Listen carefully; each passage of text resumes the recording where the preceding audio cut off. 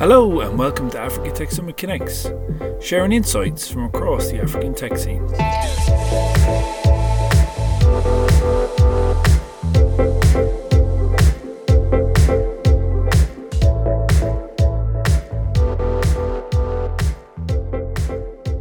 My name's Andrew Fastnage, founder of Africa Tech Summit, and I'm your host for today.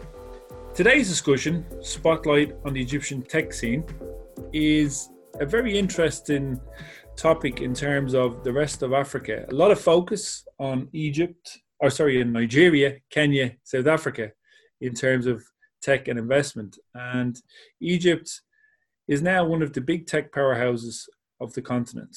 Population of over 100 million, forecasted to be 150 million by 2050. 2/3 of the population under the age of 30. And according to latest reports, tech investments of close to 500 million in 2019 from our friends at Disrupt Africa. Shout out to Tom and Gabriella at Disrupt Africa. In that report, they report 90 startups received more funding in 2019 than the whole of South African startups. And that was only bettered by Kenya and Nigeria. So with that in mind, I'm delighted to welcome our guest for today, Tamer Azir from Sawari Ventures. And he's going to share some more insights on what's going on in the African tech ecosystem. I'd like to welcome you here today, Tamer. How are you doing? I'm good. Thank you for having me. And how are things briefly? We won't go on too much about COVID, but how are things right now in Cairo for you? Look, I mean, we're an ungovernable population. It's really hard to keep us in check, but I think the government is doing its best to keep us at home, and people are really showing really cool level of awareness and collaboration and patriotism. And I think things are going much better than anyone ever expected. Well, if we can just start, give us a brief background about yourself, and then we can learn some more about what you're doing. Yeah, totally. Aside from liking to wear festive shirts, I grew up in Egypt. That's my hometown. I lived here until high school, moved to Canada, lived and worked there for quite a while. I started my career mostly in public policy. I've had a non-conventional VC career, that's for sure. Started off in public policy. I worked a lot on cluster development, which is where sort of my interest in entrepreneurship came from, building a sort of entrepreneurship cluster in the city of Toronto. That's when I really started engaging with startups and working with a lot of different companies from that point forward, and eventually leading me to VC. I've worked at different startups, both as a co-founder and a first or second or third employee. A couple of those have been exited.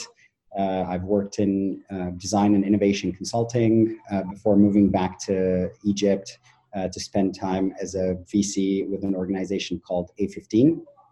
During that time, I led the organization's transition from a holding company to a VC fund, and then led the second largest fintech exit in Egypt as a company called TPay.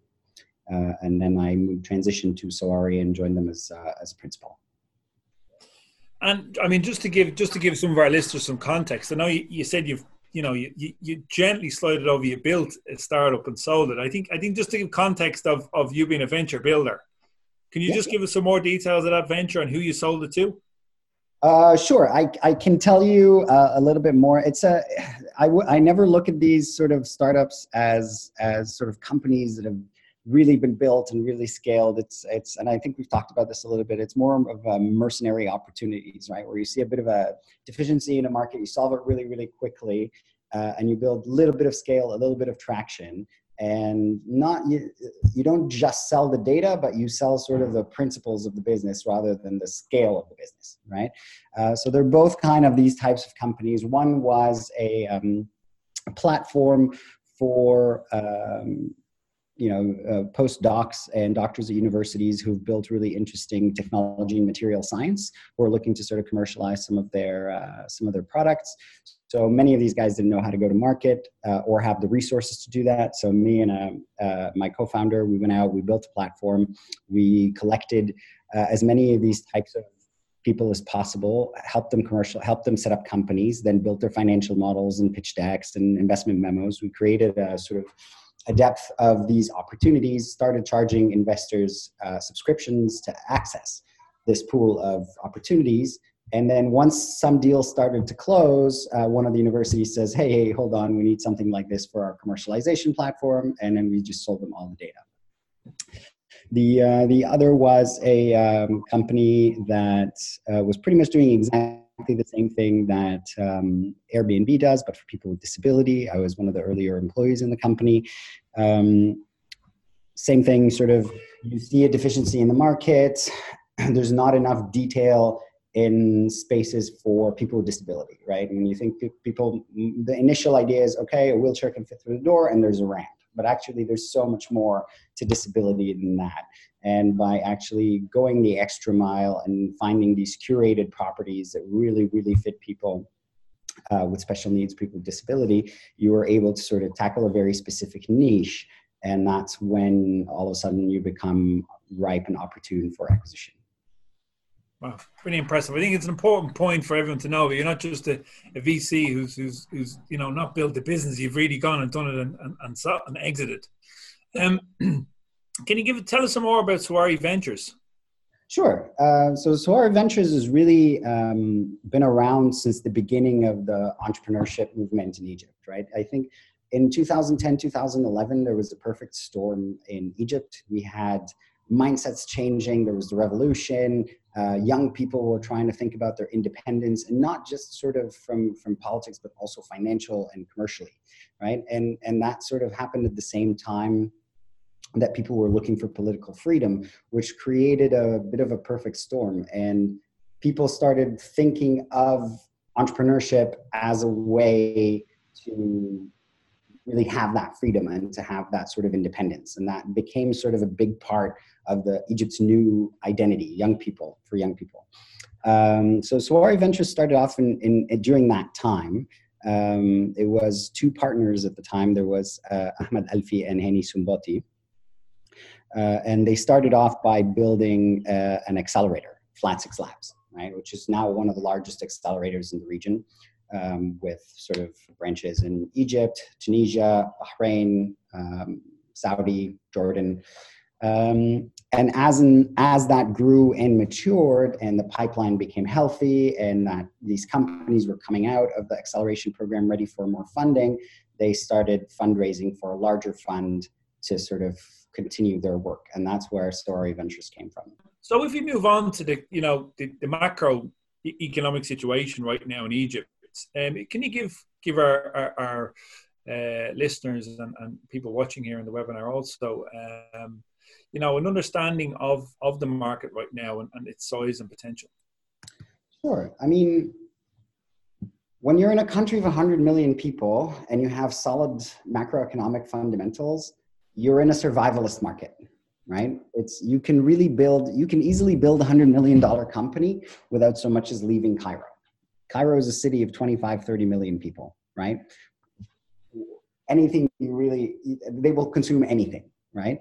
And there are so many fundamental issues and so many fundamental needs that this country needs, and like so many other countries on the continent, that a lot of the companies in this market are solving some really fundamental problems, which makes it really easy to relate, both as an investor and as a customer or a user, because these are problems that everyone feels and everyone knows exists, right? We, as a country, have been going through a lot of adjustments since 2011. The revolution definitely took its toll on the economy.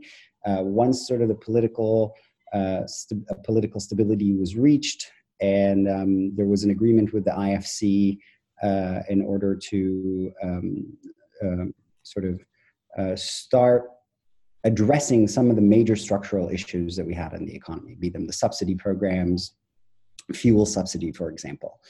And the government has done a fantastic job working with the IMF to adjust some of these structural issues. And the economy was doing quite well. And we were, I'd say, really ready to go around the time COVID started happening. But I think the fundamentals are still sound, and I think we will do well post-crisis as well. Yeah, I mean, if we look at, COVID aside, you came through a revolution, and economically, structurally across the country, it's come a long way in a very short time, and the amount of investment that's currently going in there is substantial. In terms of your own investments, do you want to talk us through some of your portfolio? I know you've had some of the bigger companies in Egypt, some of the big headlines, Swvl. Yeah, absolutely. I mean, Swvl is a fantastic company. And like I just said a few moments ago, a lot of the companies that are doing really well here are companies that are solving really fundamental problems. Swvl is solving a very clear problem that I'm sure many other countries in Africa have, which is access to structured, organized, and timely, affordable public transportation, right? That's a very fundamental problem that a lot of people in Europe and the US take for granted, right? You have buses that show up on time, your metros show up on time, the buses are affordable, there's subscription services, there's a card, you swipe it in, you swipe it out, and it comes out of your bank account. You can even use your debit card in London now, I think. So for us, that's a company that's coming to solve a really fundamental problem, moving people from one place to the other in an affordable way that is actually predictable. You know where to get the bus, you know what time the bus will come, and you know how much you'll pay. Everybody takes this for granted, but that's huge. It's super important for any economy, right? But it's super fundamental also. So these are the type of companies that we like. And one of our other investors, Almentor, is an edtech platform, right? We have people who live in remote areas that don't have access to education. We have people that can't afford premium educational content, right? So being able to reach out to a lot of these people and being able to provide them with the educational content that they need to grow as human beings is a huge fundamental problem, right? So we look at these types of companies and we say, okay, so this is solving a huge structural issue. And that's very attractive to us because the scale is incredible. And when you talked, we spoke about Cairo and it being a huge market on its own. Are your startups focusing mainly on Cairo? I mean, the adage in Nigeria is, focus on Lagos, and once you crack that market, you've got a big enough market on its own. Is that the approach from startups in Egypt, to focus really on Cairo and then not worry about other cities, or are they going for a multi-city approach? So there's a mixed bag, right? So if you're from Cairo or you're a Cairene and you sort of lived or studied abroad for a bit, or you went to a private school, you're the type of entrepreneur that comes, sets up shop in Cairo, works in Cairo, builds a company in Cairo, right? In the beginning, most entrepreneurs were just coming to Cairo, like any sort of developing country. Most of opportunity is centered in large urban areas, right? So a lot of people would come to Cairo, or they would invest in Cairo, they build their companies in Cairo. But what we're seeing now is that there are some companies that don't start in Cairo and they don't come to Cairo, and they actually focus on large urban centers in different parts of Egypt. And they're creating mass by hitting 2 or 3 different cities in Egypt, as opposed to coming and competing imagine one of the benefits of operating in Cairo is the low OPEX. Imagine what OPEX is like outside of Cairo, right? So some companies are really taking that advantage of that opportunity. They're taking advantage of tech talent that's based outside of Cairo, and they're starting to sort of come at it by working in cities other than Cairo, but multiple cities. So we're getting to see the ecosystem mature. We're getting to see entrepreneurs coming out of different parts of Egypt. Some of them are solving similar problems, but they're coming at it from different sides of the country.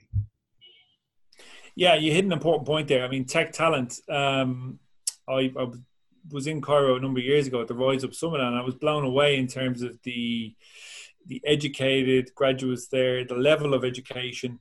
I mean, is that one of the big advantages for the Egyptian tech scene? And is there enough tech talent? I know if we look at other markets where they're saying there's not enough tech talent, and we have, different programs to build developers and skills. What's the situation in Cairo and Egypt? The situation for us is a bit different. So I think maybe 20 years ago, there was a program to build sort of technical institutes around Egypt to taught sort of technology, right? And that's created an entire generation of tech talent, right? And then it continues to trickle down. The problem we have is not the shortage of tech talent, it's that international companies are coming over and just every year, once a year or once every other year, and just take the cream right off the top. So we keep investing to grow and develop our tech talent, and then someone with deep pockets comes in and they just take the cream right off. So that creates a sentiment of shortage of tech talent. You do have a shortage of mature tech talent, but in the beginning stages of the company, you should have no problem finding tech talent. So there's only one company that I can think of that hasn't come and stolen all of our tech talent, but in fact has invested in our tech talent, which is Valeo. And these guys have built, I think, their largest research and engineering center in the world in Egypt. They have 800 engineers, right? So if Valeo can build its largest tech center in the world in Egypt, then really I would be hard pressed to say there isn't tech talent. But we do have a problem up top. So is that a double-edged sword for you as an investor? You know, you're investing in some of these top tech companies. You're trying to get them to utilize the money that you're investing in them in a really clever way. And how does that play out for you in terms of maybe paying those much higher salaries to retain that top tech talent? We have no choice but to do that, right? And you're seeing a lot of tech companies starting to offer perks like tech companies in Europe and tech companies in the United States, because we have no choice but to compete to retain this tech talent, right? So we are losing maybe a little bit of our competitive advantage in that space in terms of OpEx, but it's still significantly more affordable, right? And the country still has a huge competitive advantage in how much it costs to create and produce and operate anything. Okay. And I know you've been involved in the startup ecosystem there. Do you want to give us some more of an overview of what's the current state of play, the players, where it's going?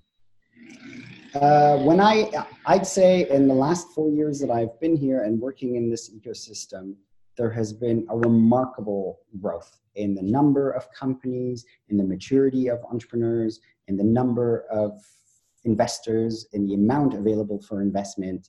And it's growing, and it's growing at a healthy pace, at a sustainable pace. We're starting to see more companies mature, valuations are starting to look about right. We're starting to see interest from international investors to come in on our deals. It's almost every single deal at this point sometimes.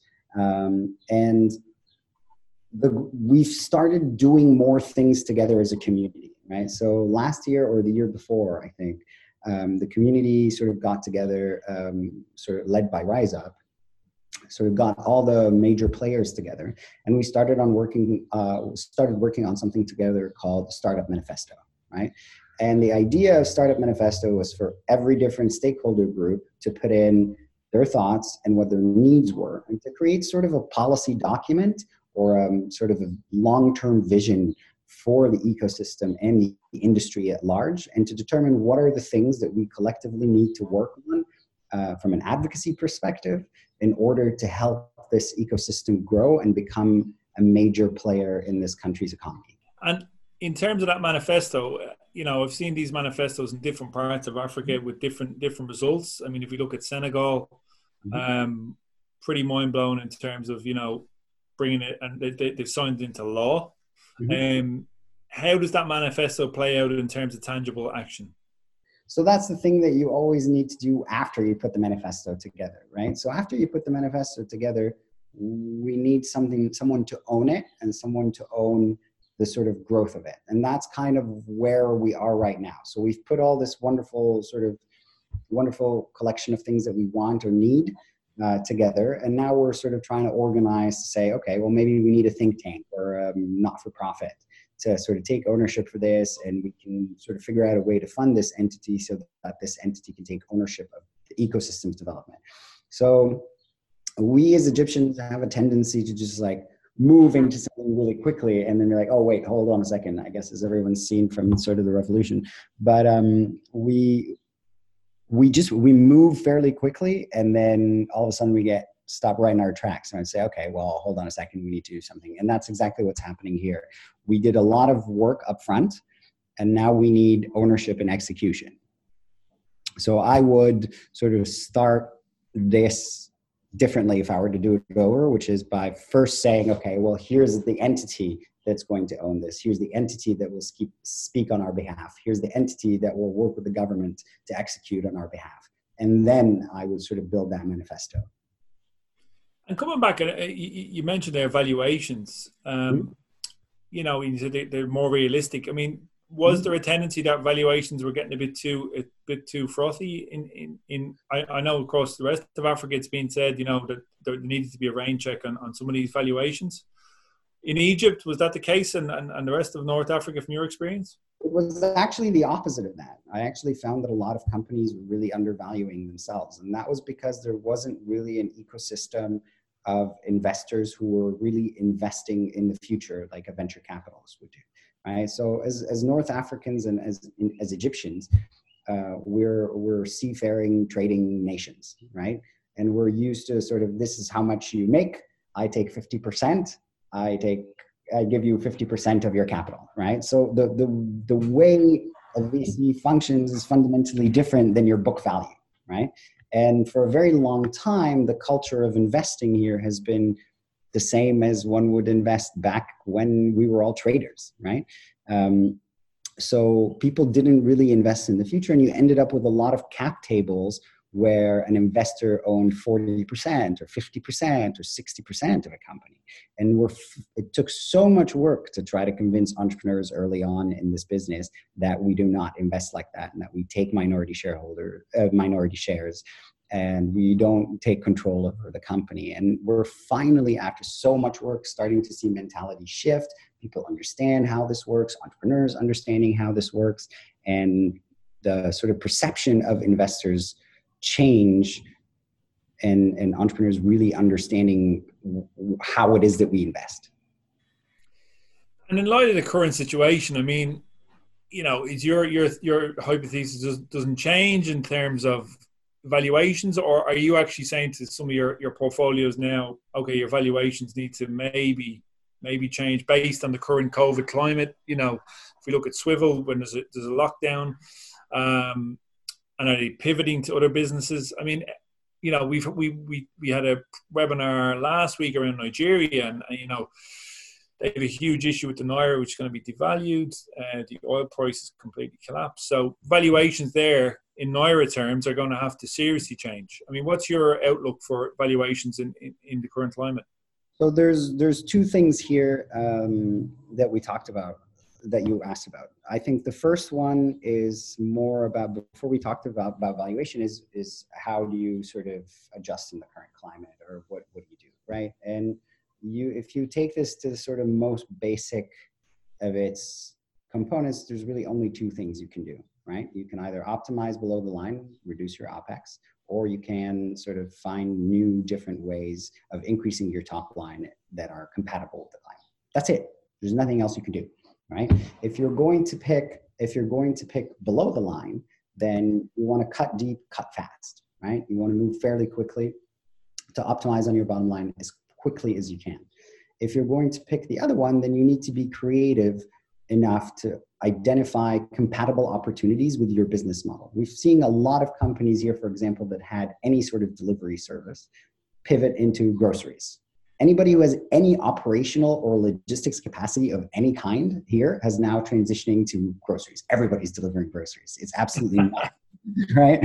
So these are people who are like, okay, well, I have the infrastructure. That shift isn't so hard, right? We're seeing some companies sort of start partnering with doctors, sort of health tech companies that send you a doctor at home, or that give you a sort of online checkup, right? So we're seeing a bit of both. When it comes to valuations, that's a bit more complicated, right? Because everybody's like, oh, valuations are going to drop, valuations are going to drop. But valuations are not going to drop just because of the climate, right? Valuations are also a function of your investor's opportunity cost. And that could mean two things. Let's say I have $1 million, I have a portfolio of 4 companies. Okay. I've already invested 400,000, 100,000 each of these companies, right?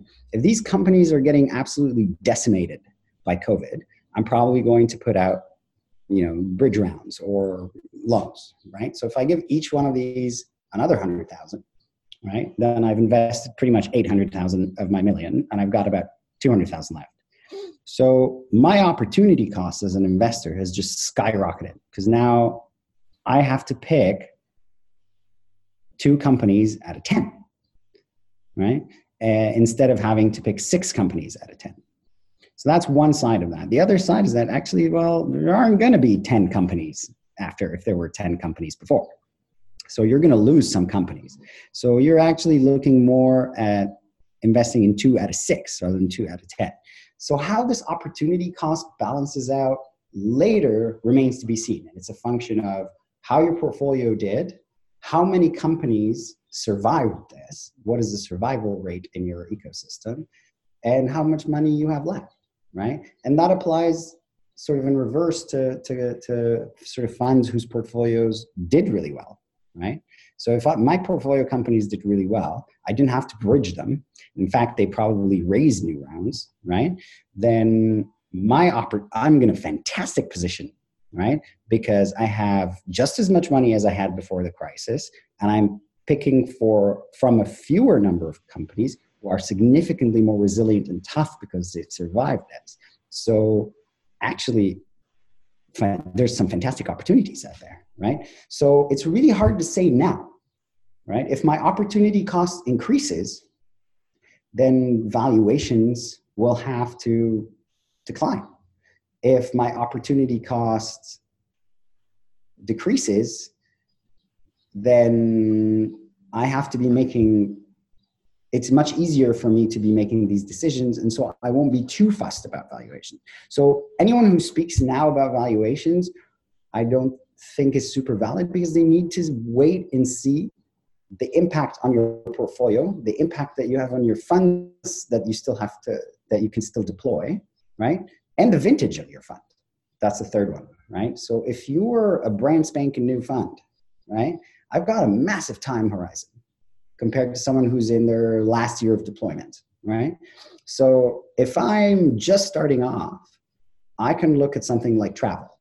Travel will be fantastic. Why? Because right now, all of their valuations are depressed. Even Airbnb took like a $4 or $5 billion drop in their valuation, but they did raise $1 billion, right?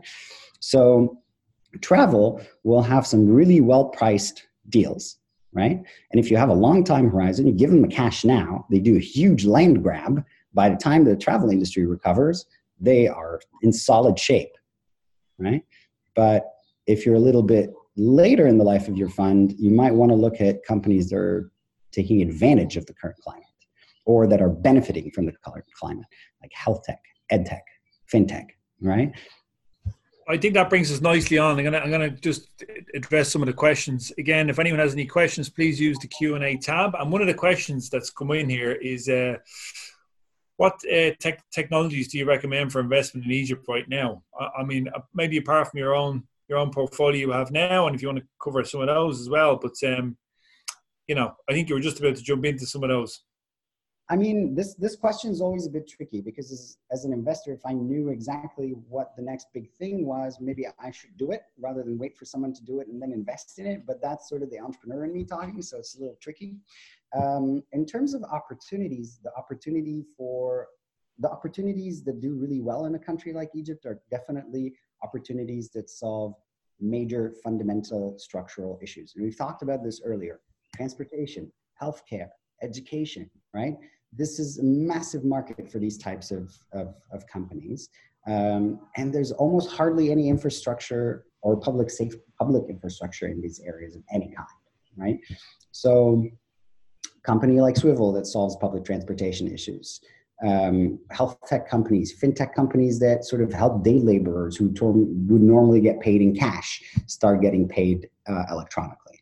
These things have an opportunity to fundamentally shift the nature of consumers. Okay.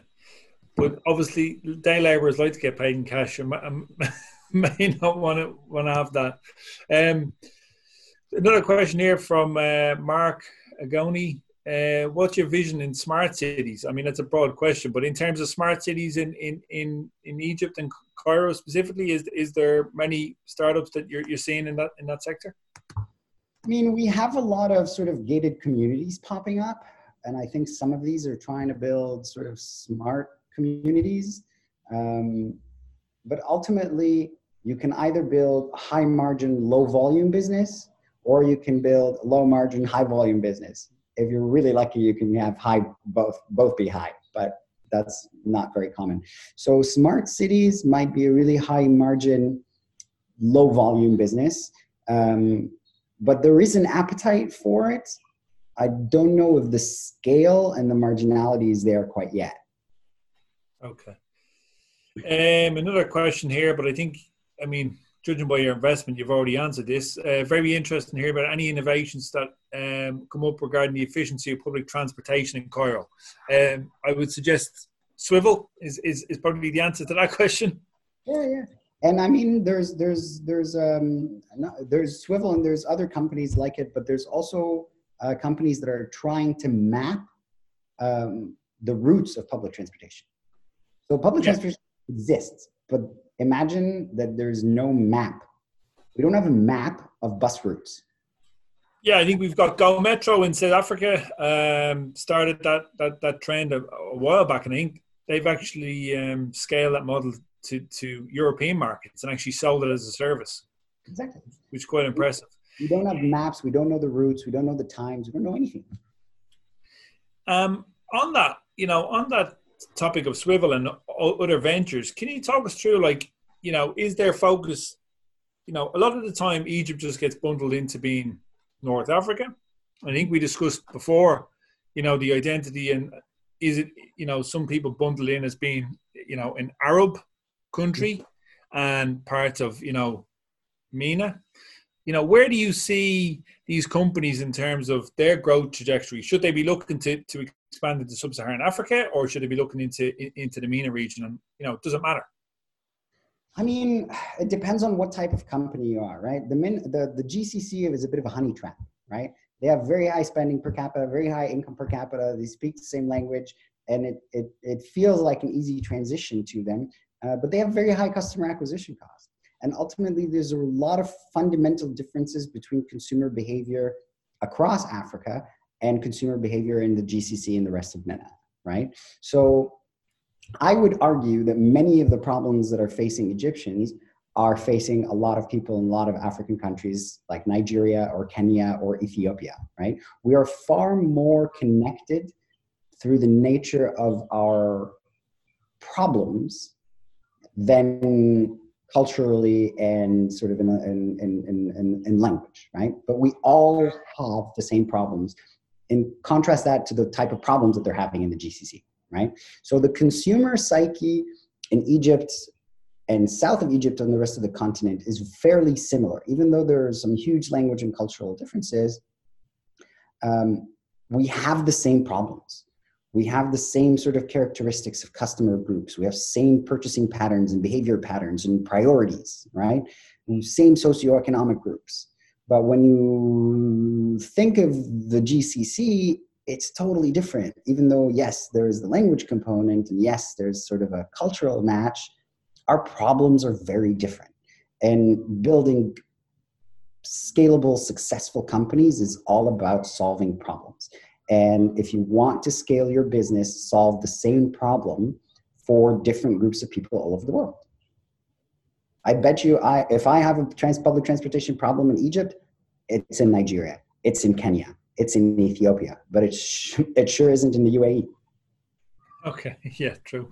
And if we flip it the other way, I mean, if we look at, say, a Nigerian company, Ugandan company, talk me through the process of them kind of coming into the Egyptian market. How difficult is it for, obviously you got Arabic speaking, what would your advice be to companies who are in sub-Saharan Africa who want to actually enter into the Egyptian market? And what are the things they need to think about? I think they need to run some experiments, right? My point about someone in Nigeria having the same problem as someone in Egypt stands. And if you've solved it for someone in Nigeria, you can solve it for someone in Egypt, right? The fundamentals are the same. The consumer behavior is the same. And you need to take a bit of a gamble, send someone senior over, hire a local team, and start testing it out. It's not that hard. And once you have enough evidence to say yay or nay, you can set up a company and start operating here. And setting up a company and things like that, how difficult is that, or how easy is that? I know, Rwanda, you can do it in a day. In Egypt, is there a lot of bureaucracy, or? A bit more. It's definitely more than a day. But if you want to access a market of 100 million people, maybe you want to be a little bit more patient and forgiving with this kind of thing, Yeah. And also, in terms of local partners, do you advise, a company would come in and do a local partnership, or try and go it alone? I mean, is it advisable to have a local partner who you can really understand the market with there? So here's the thing. I'm a super fan, right, of expansion by acquisition. And for startups, and I don't mean like come in and pay $20, $30 million for a company. Right? Find a solid team that's doing something similar, give them a couple $100,000, $500,000 and move. Right? So there's a lot of people on this continent that are doing exactly the same thing. If you just raised a round of a few $1 million and you want to expand into Egypt, one of the fastest ways to do this is to find a similar company, super small, you like the team, you like them, just do an acqui-hire and go, right? I would prefer that over sort of going it alone, or the local partner approach, which I don't really know what that means, right? Everybody tells me about this local partner. What does that mean? You sign like an MOU with someone and they're like a reseller for you? And it's like, well, okay, sure. That's a good way to test. That's a good way to do it. But you'll never really learn anything about the market, and you'll have absolutely no control over your business if you do that. How are you advising Egyptian entrepreneurs looking to expand into SSA? Good question from Olutosin. So what I'd love to do is for us as sort of Egyptian VCs and South African VCs, or anywhere, a VC anywhere, is for us to start sort of doing deals together to get to learn about each other's markets, right? So if you're raising a round and you want to expand in South Africa, then let's say if I'm leading this round or co-leading this round or a part of this round, I would work really, really hard to make sure that I had a South African investor on board, even if they just take 10% of the round. So if it's a $2 million round, just take $200,000, and I would do the same for you coming into my country, right? So I think that's one of the best ways to sort of have someone on your board that knows the market that you're trying to expand into, that has a network in the market that you're trying to expand into. It gets a little bit tricky with mandates, right? But for Egyptian companies, I know that Egyptian VCs would not be able to invest in South African VCs. I don't know if it's the same for South African VCs. Maybe they have a wider mandate. But if I wanted one of my portfolio companies to expand in South Africa, one of my priorities would be to get a South African investor on the cap table. If we move back, in terms of, what Savari are doing, can you talk us through more around the type of investment you're looking for and the kind of ticket sizes and things like that? Yeah, absolutely. So we are a Series A investor, right? And what that actually means to us, or to me specifically, is when I think about a company at the pre-seed stage, I want to make sure that they have a small number of users that cannot live without their product. They are just 100% retained, 200 to 500. They cannot live without it, right? And then the next stage, which is seed, you start thinking about, okay, so people are starting to hear about your product. You're starting to promote the product. People are excited about the idea of the product. So you have a really fast week-over-week growth in users or customers, right? But actually, your product is not yet the right fit, so you have a very high churn rate. So you're acquiring users very quickly, but you're losing a lot of them also very quickly. It doesn't have sticking power. But that's when you invest at seed. When you invest at Series A, you want to see a very high user growth and a very low churn, right? It means that people hear about it, they like it, they download it or they get it, and they stick with it. That's when you have product market fit. And that's the stage at which we invest, right? And when we find companies like that, we're happy to put in anywhere from $1 million to $3 million per ticket, and up to $5 million for the life of the company. So we have space sort of for follow-on rounds and things of that nature. We're quite agnostic When it comes to verticals, I can even invest in sort of clean tech, as long as it's not generation, right? So even if it's hardware that optimizes how the sort of the PV panel moves, so it gets maximum efficiency, and that's something that has IP IP that can be protected, then that's definitely something I can do. So hardware, software, fintech, health tech, we're open to that as long as we can see that it's a real problem. We can see that it's a problem for a lot of people, and that the product and the product that's been created is a good fit to solve the problem, and the team is the right team to actually deliver on that promise. And, you know, if we look at the future outlook in the post-COVID environment, I mean, how much of an impact do you think this is going to have on Egypt? And or does it really have an impact longer term, considering what you've already been through in terms of, you know, Arab Spring and revolutions? And, you know, is this just like, do Egyptians even see this as a massive blip in the road? Obviously a human tragedy and a human cost. But I mean, you know, is the Egyptian mindset just like, yeah, next? Kind of. The Egyptian mindset is like, oh, great. This is a lost decade, right? This isn't for an entire generation. This is starting to feel like a lost decade, right? Yeah. We keep losing. Some of us have lost years of their professional careers because of the revolution, and then because of the other revolution, and then now there's a pandemic, and it's just like people are just like, I can't, right? And Egyptians have learned to sort of roll with the punches. We live by and die by our sense of humor and how we can take everything in stride. So definitely there's going to be some issues. Definitely there's going to be some problems, especially on the manufacturing and the service industry. But I think the knowledge sector and the knowledge economy will come out of this significantly stronger and more efficient. And is there any homegrown local companies who you think, you know, can take on some of the bigger, you know, we've seen obviously Zoom and all these guys, you know, dominating some of these sectors. Is there any software and hardware companies you see coming out of Egypt long term that will, you know, can service the global market, the African market, you know, the Arab market? Do you see those coming out? Absolutely. I mean, I'm seeing some really fantastic technology in hardware. We're seeing some amazing companies coming out in hardware. We're seeing some companies coming out in encrypted email, you know, and it's really cool to see some of these. The trick for us will be for these companies to really understand what it takes in terms of work ethic, and in terms of growth, and in terms of sort of defensibility, in order to be able to scale globally. So there is no shortage of talent. We do the first part really, really well. We can create new technology really, really well. We can set up companies and build these companies into sort of to a certain size very, very well. But we need exits to incentivize people to go that extra mile of really scaling that company. Okay. And in terms of other sectors, I know we briefly talked about others, but you know, you've invested in EdTech and transportation. Is there any other sectors that you're thinking, oh, we're not there now, but we see, you know, future trends, ag tech, food tech, you know, what do you see coming in the future? I think we're going to see a lot of clean tech and agri-tech. We are a desert country after all. There are the three things we need more than anything for us here is water, technology, that sort of desalination technology. We need more efficient agriculture because something like 90% of the country is just not arable. And we need energy, because I know a lot of people think Arab and Middle East, they think oil, but we do not have oil, right? The oil is all outside of Egypt.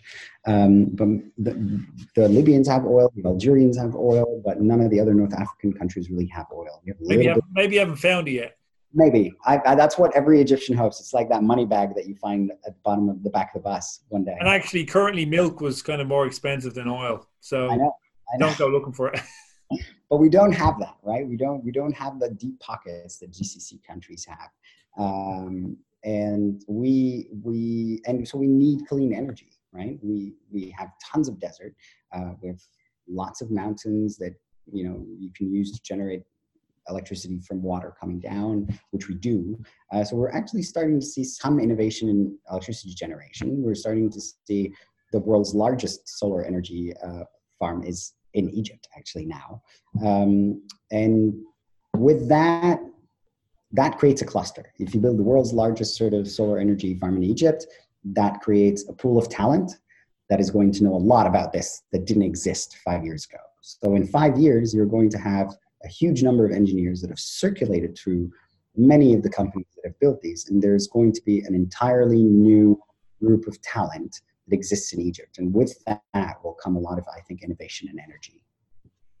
Yeah, and coming back to that talent, I mean, there's obviously really good talent there already. How do you build on that in terms of universities? I know Rwanda's heavily focused on trying to build the cluster effect, bringing in, Carnegie Mellon and other universities to build the talent. But as a market, it's still quite small. Is there a push with the government there to bring in further talent, enablers, universities and people who can help build it? Yeah, the government has been investing massively in or trying to increase spending on education for quite a while. It's my view of clusters, because I've spent quite a bit of time in my career working on clusters, is that you can't really build a cluster from scratch. You need to go out, look at your country, look at your economy, find where a group of people are doing something really, really well, and then give them all the resources and infrastructure around them exactly where they are to do what they do better and to do more of it. Right? So, for example, someone will come in and say, oh, hey, what is the second city? The second city in Egypt, for example, is Alexandria. So they say, okay, well, we want to create a technology hub in Alexandria, right? But actually, the technology hub is already in Cairo. It's just, you are far better served investing in existing clusters that might be inadequate than you investing in building a cluster entirely from scratch. Okay, I've got some random questions coming in here, and I'm not sure you can answer them or not. But what's your view about 5G technology? I'm going to say Egypt rather than Africa, but I mean, you can take or leave some of those questions. I'm not sure you have to answer all of them. I mean, I can say my 2 cents, but I don't know if I'm qualified to talk about 5G technology. I think the expenditure to get 5G for us here in Africa is not worth it, and I think we might want to skip it and see what 6G looks like. Might be cheaper, but to put in, I think you need to tower every like 50 meters or something ridiculous like that. And our spending priorities have to be fundamentally different. Yeah. For that. So I would say if I was in that position, be like, well, you know what? I'm just gonna hold off on that 5G and see what 6G looks like, and maybe skip a generation.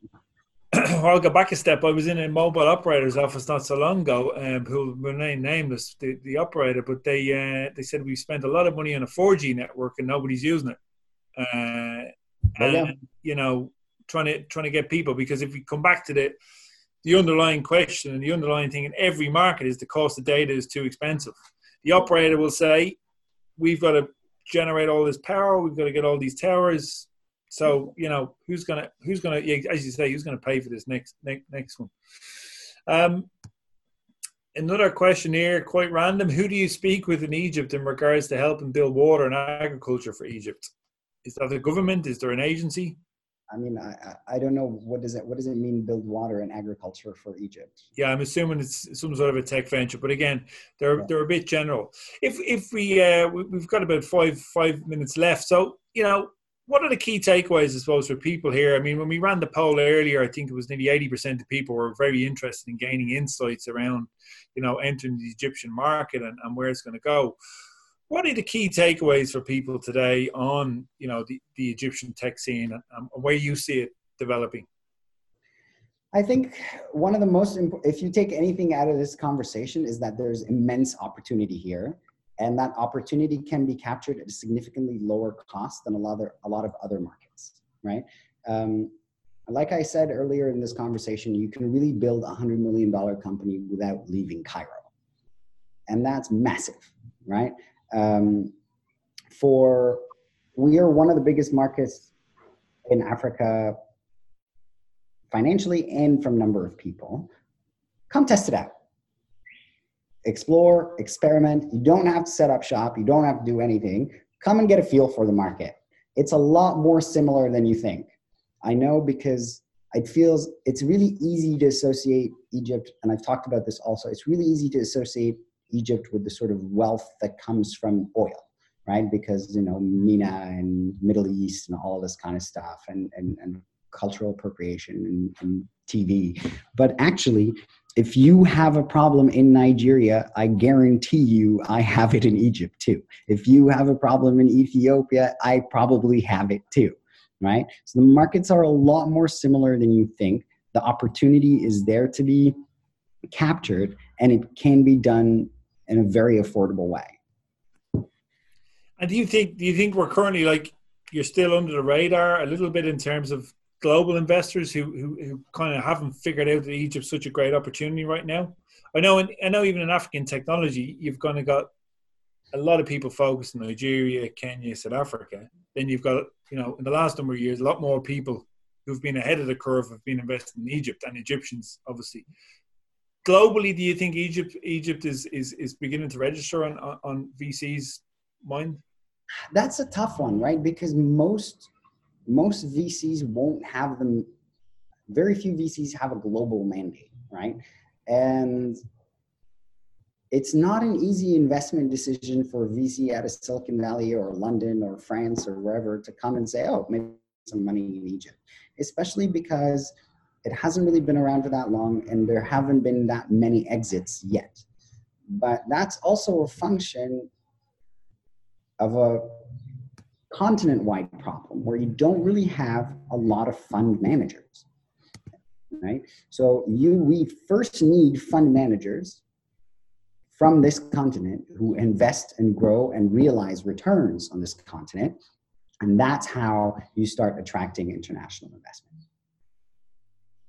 And if we look at investors, what would you advise, you know, obviously you don't want to give away all your good secrets, but I mean, what would you advise investors who are looking to do business in Egypt?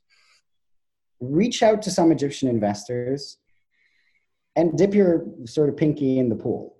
Come in, take a small piece of the round, just to even get some data and see how companies grow. Learn. Treat it as a learning experience. If you got $10 million, put in 500,000, right? Get in on 2 or 3 deals, very small tickets. Look at how we work. Look at how our companies grow. Learn from the data that these companies provide. Get on the board or get an observer seat on the board and get a taste for the market. I'm not saying come in and put in half your fund here or put in millions of dollars here. I'm saying, just like I'm telling entrepreneurs from around Africa to come and sort of dip their pinky in the pool here by experimenting a little bit, that's the best way for sort of African investors to come into the market and to experiment in the market. Right. And obviously they can come to you as well. Ideally, yes. Yeah. So Swari Ventures, if you want to go online, check them out. And we're happy to share your details if you want to share your details later. We're just coming to the end. We'd like to, thank Tamer for amazing insights on the Egyptian ecosystem. I've learned a lot. We'll continue the conversation at ATS Connects. Africa Tech Summit is obviously here to help. If you have any way you want to get in touch with today's speaker, or we can connect you with anybody else, details are on the screen. Hashtag ATS Connects Africa Tech Summit on Twitter. Register at Africa Tech Summit. And also you can sign up for our newsletter. I'd like to say a big thank you to you, and good luck with the rest of the lockdown, and we hope to see you soon. Please, thank you very much. This has been absolutely fantastic. To hear the latest episodes, please subscribe to our channel. You can also visit africatechsummit.com to keep up to date on the latest events, news and webinars.